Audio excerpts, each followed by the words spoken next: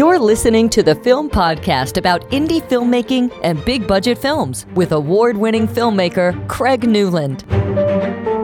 And welcome to another episode of the Film Podcast. We're featuring another film director who's got a large body of work behind him. He has directed people like Eddie Murphy, Richard Gere, Diane Keaton, John Cusack, Jane Fonda, Sean Connery, Sharon Stone, Frances McDormand, Glenn Close, and Tommy Lee Jones. He's also had 4 films nominated for the Cannes Palme d'Or.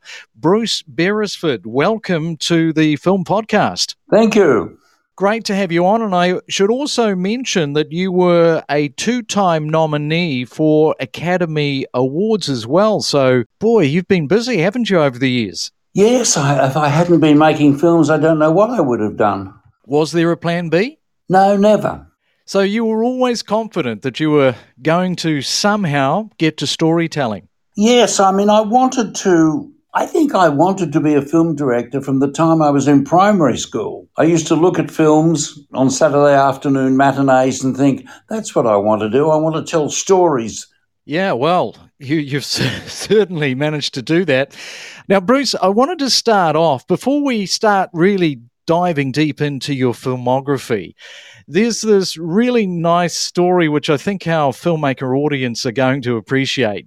You were in an audience at an Alfred Hitchcock Q&A, and I think that you managed somehow to get under the skin of Mr. Hitchcock by asking him a question. Firstly, could you set up the scene of where this was and when, and how you came to be there, and tell us the story as you can remember with you and the audience asking this question? Well, it was in the mid-60s, and I was in London. And at that time, there were some various groups that used to have visiting director. They'd show a film, and they'd have a question and answer session with the audience. And I used to go to a number of them. There was one with John Frankenheimer.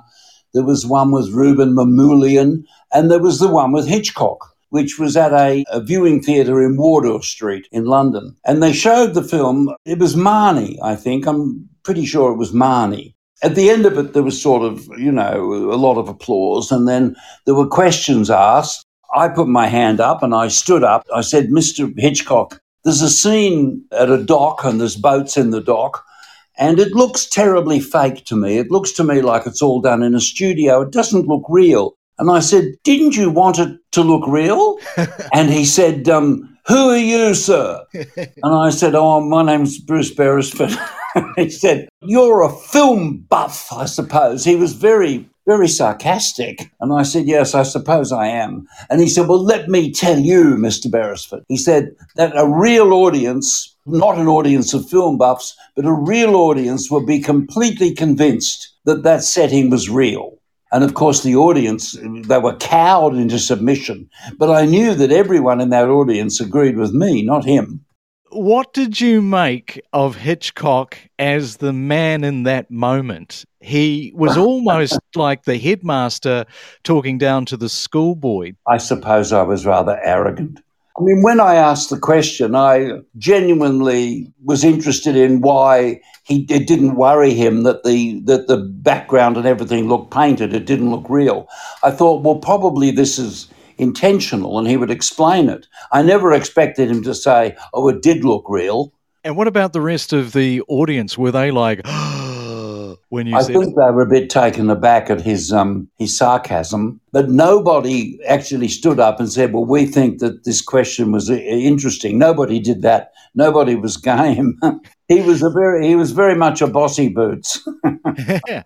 And did the experience taint the way that you viewed Alfred Hitchcock, the man, differently to Hitchcock, the filmmaker? Not really. I'm not surprised that someone of my age standing up and saying that. He probably found it a bit offensive. He found it offensive because he couldn't understand that someone would not think it looked good and real.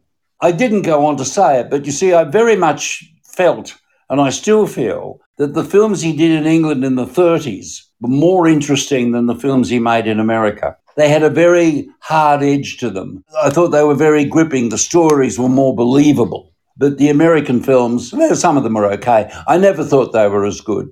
That was your follow-up question when he put you in your place. that was the follow-up to say, well, I thought the 30s were better than, Yes, I don't think he wanted to get involved in a long conversation with me. No, he would have ejected you at that point. Yeah, it would have been over. So you didn't go to film school? There weren't any really in Australia. And I went to England when I graduated from Sydney University. And I did apply. There was one in England. I did apply, scholarship. And there was one. Anyway, I didn't get it. I was one of the last two. They called me in. There was a Finnish girl. Anyway, she got it. Look, I want to talk about storyboarding and seeing scenes in relationships to one another, because you are a big storyboarder. The ability to globally across a script see how the rhythm and the tone of the scenes are working with all of the other scenes. It's obviously very important for you to storyboard for that reason, to make sure that everything is fitting globally across the script and the piece. Yes, you're quite right. I mean, I storyboard it because I may not storyboard it if the films were shot in sequence, but they never are. If I storyboard it, I get a good sense of what the film will be like for the audience, because they're not going to watch it scene by scene. They're going to watch 90 or 100, 110 minutes. And if I storyboard it, I get a good sense of how the scenes counterpoint one another, how visually I should handle each one. So quite often, I mean, like when I was shooting Tender Mercies, for example, I remember getting a call from the studio and they said, in that scene, why don't you do some close-ups during the dialogue instead of doing it all in a wide shot?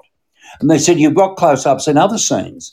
And I said, yes, I have, but I don't want them in this scene. And they said, why not? And I said, you won't really understand why not until you see the whole film. It's the whole film that counts. Nobody's going to sit down and watch just a scene running a minute and a half. And I said, you will see when you see the whole film that the scene we're talking about being done in a wide shot is much more dramatically effective than doing it in close-ups. And I remember talking to John Gilbert, the editor of Hacksaw Ridge, on the podcast about this very thing that you're talking about, because often you can watch a scene and it completely smashes it out of the park. It's a fantastic scene, but it might not be working with the rest of the piece. So it's working in isolation to the rest of the film. And that's almost like watching two different movies, isn't it? Yes, it can happen terribly easily unless you're very careful. This is why quite often you get films where, they all get excited about them, then they put them together and then they go back and do reshoots because there's sections that don't work. Also, I've never worked, well, except for Double Jeopardy, I've never really worked on big budgets. I've never been able to say, well, we're going to need extra days, or we need some more time, or can we have another week, or can we have this or that, or can I go and reshoot that? I've never been able to reshoot anything. Yeah, so the storyboard is really minimizing the risk of that happening, having scenes that just don't work. So yes, that doesn't mean that I think everybody should do it. For me, it works. It helps me a lot. I've never been on a set with another director, so I don't know what they do. But cameramen like Peter have told me that other directors are much better just saying, let's do this, let's do that. They're better at the spur of the moment inspiration. Whereas for me, it's working it out beforehand. I remember on Tender Mercies, Robert Duvall used to nearly go crazy saying to me, you've worked it all out already, you've worked it all out. And I said, yes, I have. And he said, well, why can't we make it up as it goes along, like these, like some of the English new wave directors? And I said, well, I just can't work that way. And can you explain to our filmmaker audience about the way in which, Bruce, you balance the shots throughout the whole storyboard processing? Because I'm genuinely interested in it, because I'm somebody that I can't storyboard. I'd like to, but it's just something I can't do. It doesn't fit in my brain for some reason. So can you just explain the balancing, the way that you're able to balance those shots throughout the process of storyboarding? Well, it's just a matter, really. Don't get the feeling that my storyboards are beautiful drawings. They're very rudimentary drawings in a frame, which is the picture frame. It's an anamorphic rectangular box. And then I position the people, or I position close-ups, or I do over the shoulders. All the drawings are there. I can tell from that, if I have one scene and it's all shot very close, and then the next scene's also shot very close, I know that's not going to work. They've got to counterpoint one another. I saw a film recently that had very good reviews, and I noticed in it you could never tell when the scenes had changed. The dialogue, suddenly you'd think, that dialogue's very strange. And then it would take a little while to realise it was the same characters talking in a different place. They'd moved, but you never knew because the director kept shooting it exactly the same. Okay. And clearly you're an actor's director, given that 6 actor nominations for Best Oscar performances with films that you've directed. That doesn't happen by chance. So what is the way that you cultivate, harness, and nurture an actor's performance on set? Because you're clearly engaged with the actor.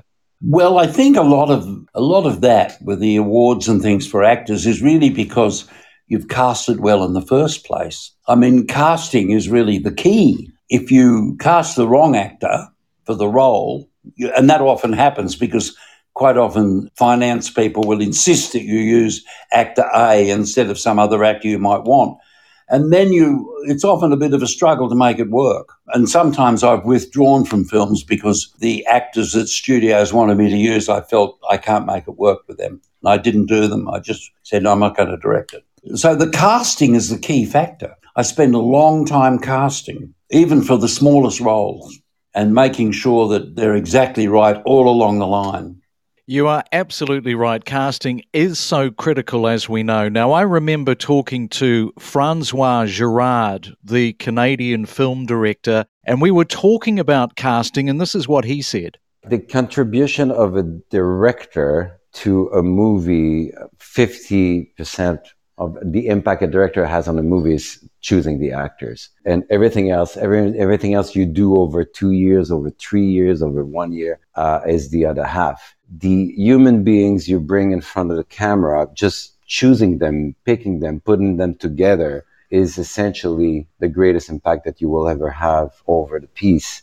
That notion grows in you as you grow older. You realize the good picks you've done, you realize your past mistake, and the more you go, each new film, you have to get that right. If that's not right, nothing else will be right.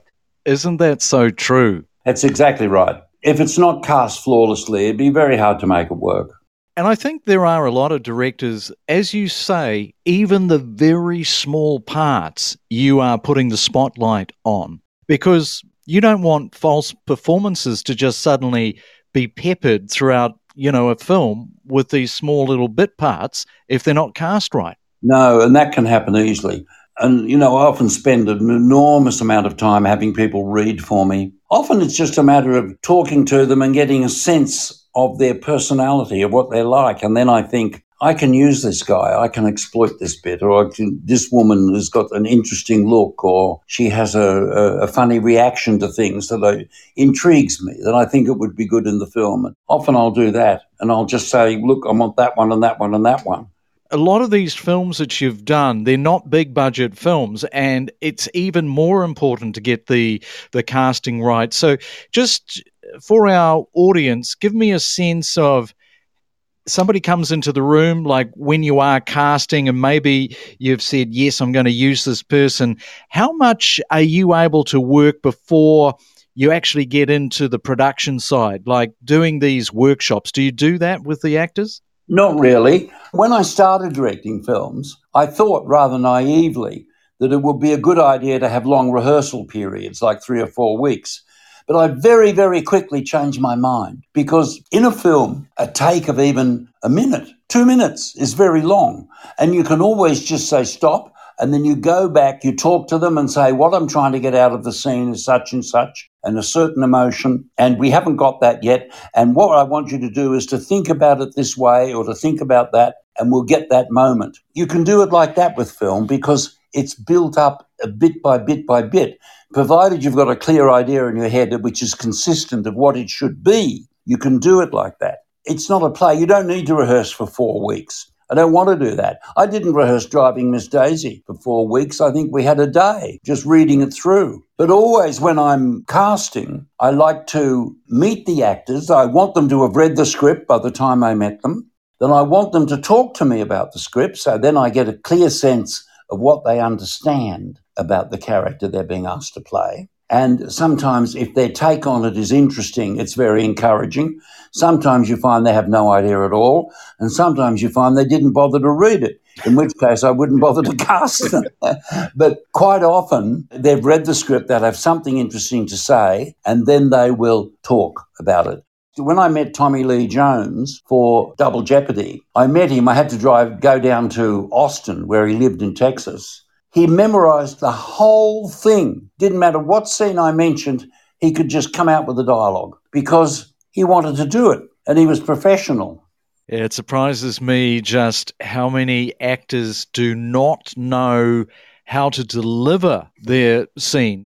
The impression I get sometimes is that they've read through it very casually. They've kind of waltzed on in there thinking that they'll wing it on the day, and it's exposed. You can pick up on it straight away.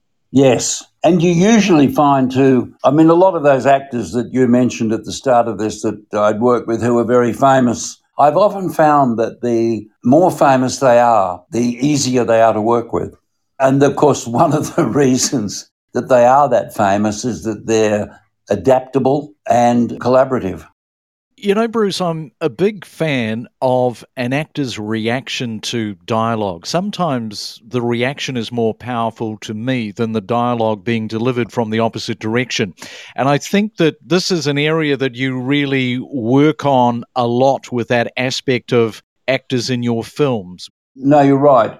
I've often said to actors, it's often as interesting to watch someone thinking as talking. And I've said to the actor who may have little or no dialogue in the scene, I said, remember, your reactions are as important as what he or she is saying. And I said, and I can tell straight away from the look in your eyes if you're only waiting for a cue for your line. And I said, that doesn't work. I said, the involvement has to be total. You have to be completely in the moment when someone else is talking. And that's when you get an actor like Duval. He could listen as interestingly as anyone could talk. So when you're editing it, you can see every emotion, although nothing would be on his face even, but you could feel the emotion just from something that he radiated. Yeah, it's pretty powerful when these actors get that right. That's for sure. And our indie filmmakers will love to hear this experience because, as you've mentioned, you've done a lot of films on indie-type budgets. You haven't had the full budget, but there's one particular film that you worked with Dino De Laurentiis, and it's not your normal set of circumstance. So perhaps just tell our filmmaker audience what unfolded here, Bruce. Yes, because you see, Dino was one of those people who he didn't deal with committees or boards. He was just a one man. He made his own decisions. And you see, I saw the play of Crimes of the Heart on Broadway, and then I took a copy of the play to Dino in California, and I said, this would make a wonderful film, and we should get the playwright to write a screenplay. And he said, okay, he said, well, let me think. And then he had the play translated into Italian and he read it that night. And the next day he called me and he said, do we make up this film? Yeah. But you don't often get people like Dino De Laurentiis. Particularly back then, because he would have been at the top of his game. Oh, yes. But he liked the play. He was very astute. His English at that time was not very good either. He had to have a he had to have that play translated into Italian before he could really understand it. Then he made an instant decision and said, yes, we'll do it. You'd be pinching yourself, though, wouldn't you? This doesn't happen very often, People like Dino and Richard Zanuck are pretty thin on the ground. Yeah, exactly. You're quite tenacious when it comes to projects. You're quite driven, because I understand Ladies in Black, which you made recently, just a few years ago. I believe that the film took you 23 years to make. Is that right? Yes, it did. Just as well, I got some other jobs in the meantime, because it did take us a very long time to put it together.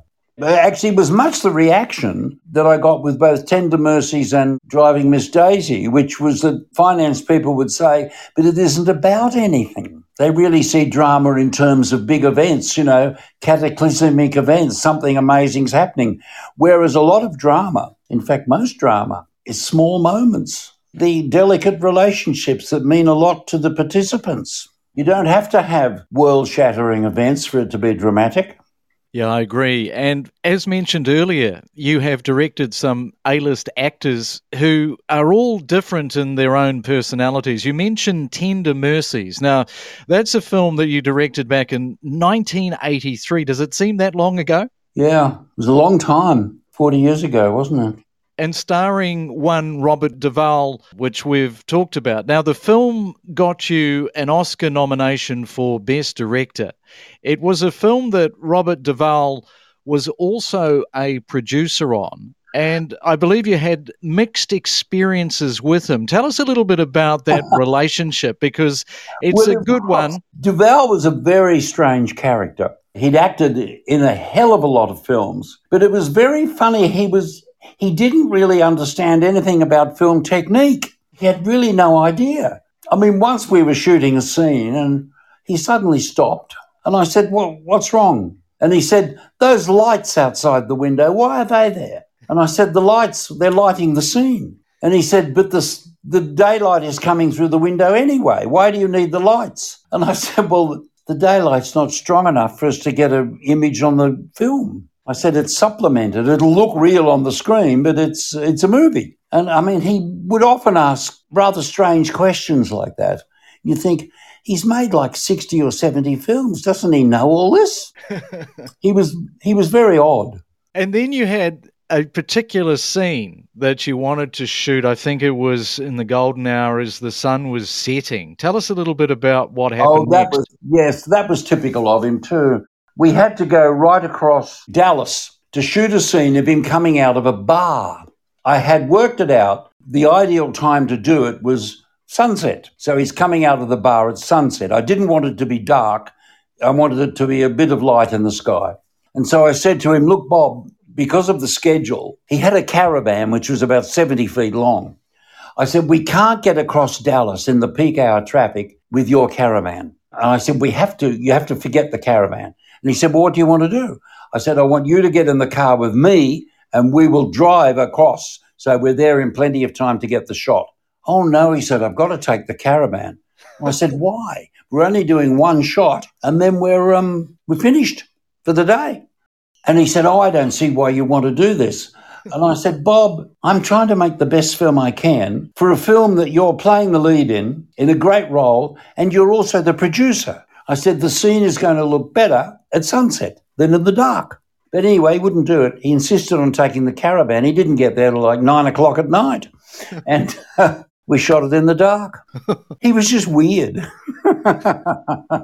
Oh, man, if there's ever a moment when an actor is also the producer, to separate those two things out and say, for goodness sake, put your producer's hat on. It's your producer's moment. The one moment I need you to be a producer. Step up. Let's go. Yes, I think a lot of them, you see, they use the producer thing. It gets them a bit extra money. And they usually don't do anything at all. In fact, they invariably don't do anything at all, except occasionally throw a spanner in the works, as Duvall did. And Bruce, you got to work with Sharon Stone after she did Basic Instinct and also Casino, and which means that she was probably at the height of her career when she did your film Last Dance. So what was she like? What was that experience given the Robert Duvall moment that we've just talked about being difficult? I suppose you could be thinking, gee, I hope I don't have anything like that with Sharon Stone. Yes, difficulties with actors are actually pretty rare. They're usually very cooperative. Sharon was one of the nicest actors I've ever worked with. Tremendously professional. She was always ready to go. She was always on time. And she's a very charming, well-educated woman, rather refined. I love working with her. I'm sorry that the film wasn't really that good. And she came on it straight off this film she did with Scorsese, Casino, which was a fantastic film. And she gave a great performance. And Bruce, you watch a film like Two Popes starring Jonathan Pryce, who I think is one of the great actors for inhibiting the unspoken word, which we talked about earlier. Him and Anthony Hopkins had a great two-hander film with their performance in Two Popes. And of course, you also cast Jonathan Pryce in Bride of the Wind. Yes, Jonathan Pryce in that film played Marla. I mean, Jonathan Pryce is a very, very remarkable actor. I would say if I had to make up a list of the three greatest actors in the world, he'd certainly be either 1, 2, or 3. He's a remarkable actor, completely and utterly convincing. And he has that knack of just being able to turn himself into the character, completely submerged into it, the same way Duvall could do that too. It was uncanny. Price was certainly a very, very good actor to work with and very cooperative. And no matter what I ever wanted him to do, it always turned out better than I imagined because he really is so incredibly talented. All right, now let's bring in Peter James, cinematographer, into the conversation, who has worked with you, Bruce, many times. Hi, Peter. Welcome to the Film Podcast. Hi, Craig. Nice to be here. Yeah, nice to bring you in at this point. Now, you've collaborated on a number of projects with Bruce as his DP, including films like Ladies in Black, Mao's Last Dancer, Double Jeopardy, of course, which we've talked about, and Driving Miss Daisy. How did that partnership evolve with you and Bruce? He sent me the script of Driving Miss Daisy. I just loved the script. Like from day one, I said, make me a founding member of the fan club. This is a wonderful script. After many sort of false starts and difficulty getting the money and all that sort of stuff, Bruce put together this wonderful team. We had a wonderful time in Atlanta shooting it, albeit on a reduced budget. Was everybody expecting it to be the success that it was? Because Driving Miss Daisy really did sort of hit the right note. Yeah, well, it's absolutely gorgeous. Bruce's magic touch with the actors was fantastic. Like Jessica was brilliant. And Morgan, I thought, was unbelievable as Hoke. I don't know, I just like Bruce's idea of the type of films he likes to make. And they're mostly films where somebody is triumphing over adversity, where the human spirit wins. The way he directed and the way he staged the scenes, I would normally be arguing with the director saying, oh, what about this angle over here? But Bruce always had a very clear idea of where he wanted the camera. And every time I did have a suggestion, Bruce said, oh, no, that won't work. Miss Daisy has to be angry at Hope because otherwise nowhere for her to go to be his best friend at the end of the film. And he was right, of course. That was correct. You know, most directors rely on a cine to help paint a picture and elevate the storytelling, which isn't always obvious to some directors on how to visually explain a piece. And for me personally, the cine helps the flower to blossom, if you like. But it seems that you and Bruce were very much in sync with story. And because Bruce knows what he wants, he's not really in that same vein of needing that cinematographer to really help sort of tell the story. He's got a very clear idea of how to do that. Well, he storyboards it himself. The storyboards are hysterical. They're little figures, little stick figures. Sometimes they're saying the dialogue like cartoons. Well, he was a cameraman at one stage, and so he understands the camera extremely well. But that's the director that knows where to put the camera. The cinematographer, often they're not very good at that. They could be very good at lighting or camera operating or doing all sorts of other things. But the coverage is so important from the storytelling point of view. After about 3 films, after we finished Black Robe, we were very much in sync with one another. Generally, all of this work was done in pre-production. And every film we've done, we've had a different photographic style because every story is different. Now, take me back to Double Jeopardy, because it's a big studio film, a couple of Aussies helming the project. It might not have been automatically assumed at the time that this film was going to blow up, but it was a box office success. What were some of the things, Peter, that you remember about shooting that film that stood out for you as a cinematographer from Down Under, collaborating with your mate Bruce? Well, you're working with Tommy Lee Jones. He walked in on one set and he saw a backlight and he said, "You're not going to turn that light on, are you?" I said, "No, Mr. Jones." That was quite a tough film to make. I wanted to shoot it anamorphic, and Bruce normally is not really keen on anamorphic, even though we've done several films in anamorphic since. And it gave the film a really big picture look. When it goes to TV, it all gets chopped off. Now that TVs are bigger, it's not such a sacrifice. Actually, talking of anamorphic, I watched Double Jeopardy last week. I hadn't seen it for, 20 years. And of course, 20 years ago, we didn't have iPads. And I never do the whole punch-in thing on the screen. But I found myself doing it because of that anamorphic and because it's just a small device that I was watching it on. But you don't plan for that when you're making a movie back in the day because these devices just don't exist. But it's a good point that you make about television screens because they are so much bigger now. You can sit in front of a 65 plus inch screen and the thing just plays out pretty much the way it would in a cinema theatre. A couple of years before, we'd photographed Paradise Road up in North Queensland and Phuket. We shot that in anamorphic as well, where we used a big range of lenses, everything from a 600mm to a 40mm. And I think we brought some of that to Double Jeopardy as well. We used some quite long lenses, not as dramatic as it was on Paradise Road. And Peter, I want to ask you, because I think you're a bit of an authority, I saw something somewhere about you talking about HDR and some of your thoughts and thinking around the actual television sets now, because the nits, and I've spoken about the nit rating on these TVs, at some stage they think that the nits might even get as high as 20,000 nits, wow. Which means that, as I've said in previous podcasts, you might as well be staring at the sun. Where's the light and shadow? There is none. Is that a bit of a worry for you as a cinematographer, where when you shoot something and then you see it on these devices like these high-nit television screens?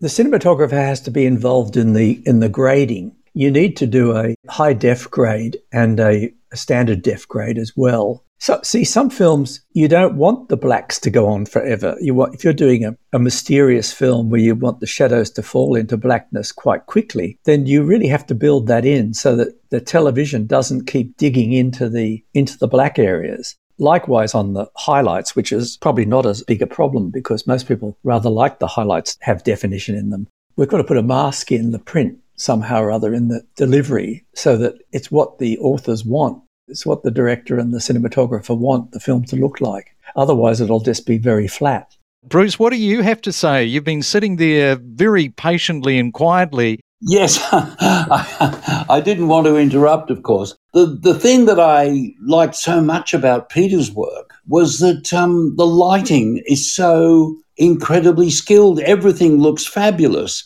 And he's quite right. The photographic style is different on different films. It is true that a lot of cameramen light much the same no matter what the subject matter is.